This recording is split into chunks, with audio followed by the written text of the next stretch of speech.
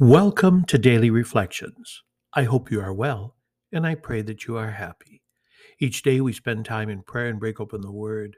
I'm Father John, and this podcast is meant to guide us, to challenge us, to help us to grow in our relationship with Jesus and with one another.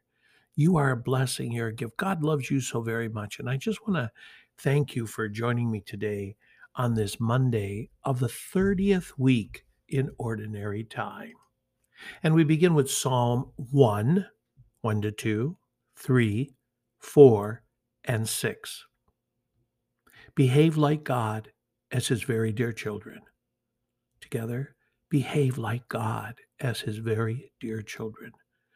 Blessed the man who follows not the counsel of the wicked, nor walks in the way of sinners, nor sits in the company of the insolent, but delights in the law of the Lord and meditates on his law day and night.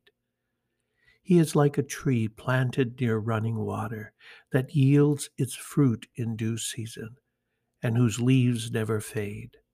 Whatever he does prospers. Not so the wicked, not so. They are like chaff which the wind drives away. For the Lord watches over the way of the just, but the way of the wicked vanishes. Behave like God as his very dear children. Together, behave like God as his very dear children. Our gospel for today is taken from Luke chapter 13, verse 10 to 17. Jesus was teaching in a synagogue on the Sabbath, and a woman was there who for 18 years had been crippled by a spirit. She was bent over, completely incapable of standing erect. When Jesus saw her, he called to her and said, "Woman, you are set free of your infirmity." He laid his hands on her, and she at once stood up and straight and glorified God. But the leader of the synagogue, indignant that Jesus had cured on the Sabbath, said to the crowd in reply, "There are 6 days when work should be done. Come on those days to be cured, not on the Sabbath day." The Lord said to him in reply, "Hypocrites!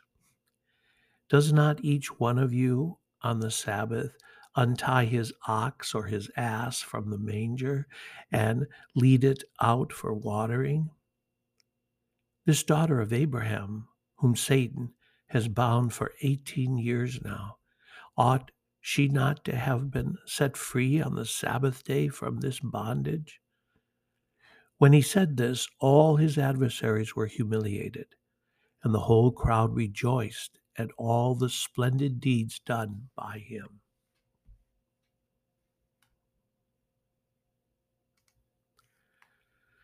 I want you to notice that Jesus is teaching in the synagogue and he sees a woman bent over. She does not ask him for anything.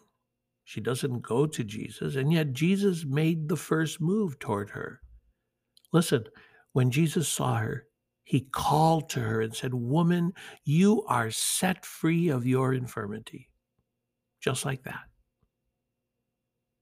He laid hands on her, prayed over her. It's so inspiring to see Jesus, who is so compassionate, so concerned. Jesus sees her.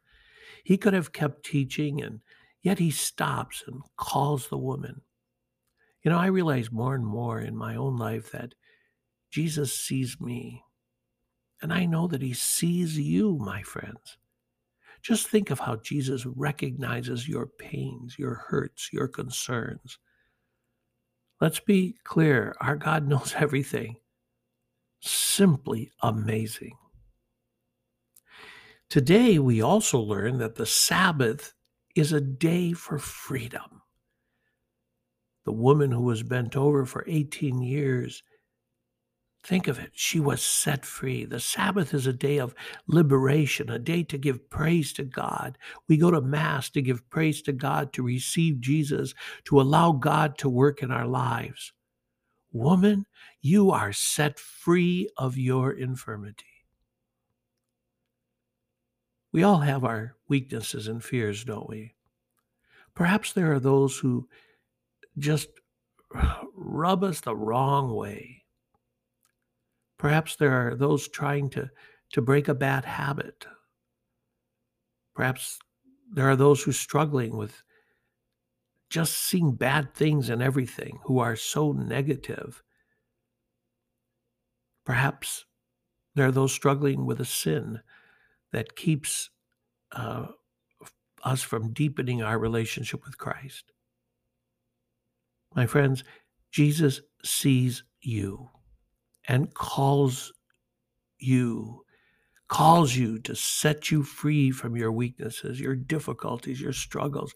The point is, we carry some burden which makes it difficult for us to stand upright and face the world head on. We feel ourselves being pulled down, dragged down by a weight. Let Jesus into your life. Let Jesus reach out to each and every one of us as Jesus reached out to that woman. Sometimes Jesus will reach out to us in and through a friend, a neighbor.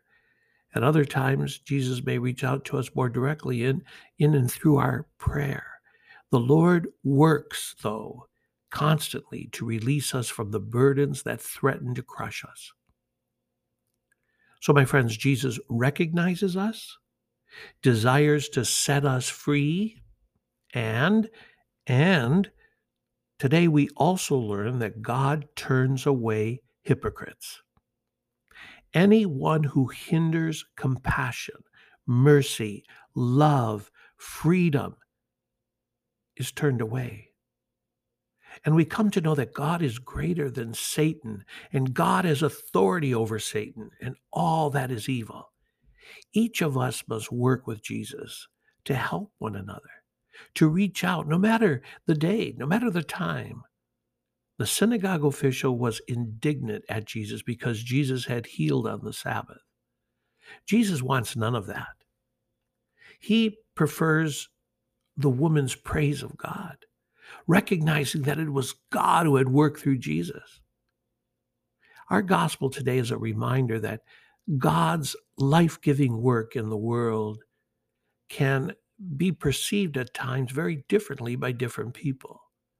God's working in our midst through his son can bring some people to praise God and others to just not see it, not get it, and just kind of be negative and turn others away. And the woman recognized God's presence because her need was great. That official was blind to it because he was so certain about what he considered to be God's will. And he just was so stuck on his rigidity. Let's turn our lives over to Christ. Let's be there for one another. And please know that God is calling you, constantly calling you for healing, for mercy, for strength. Have a great day. Be sure of my prayers.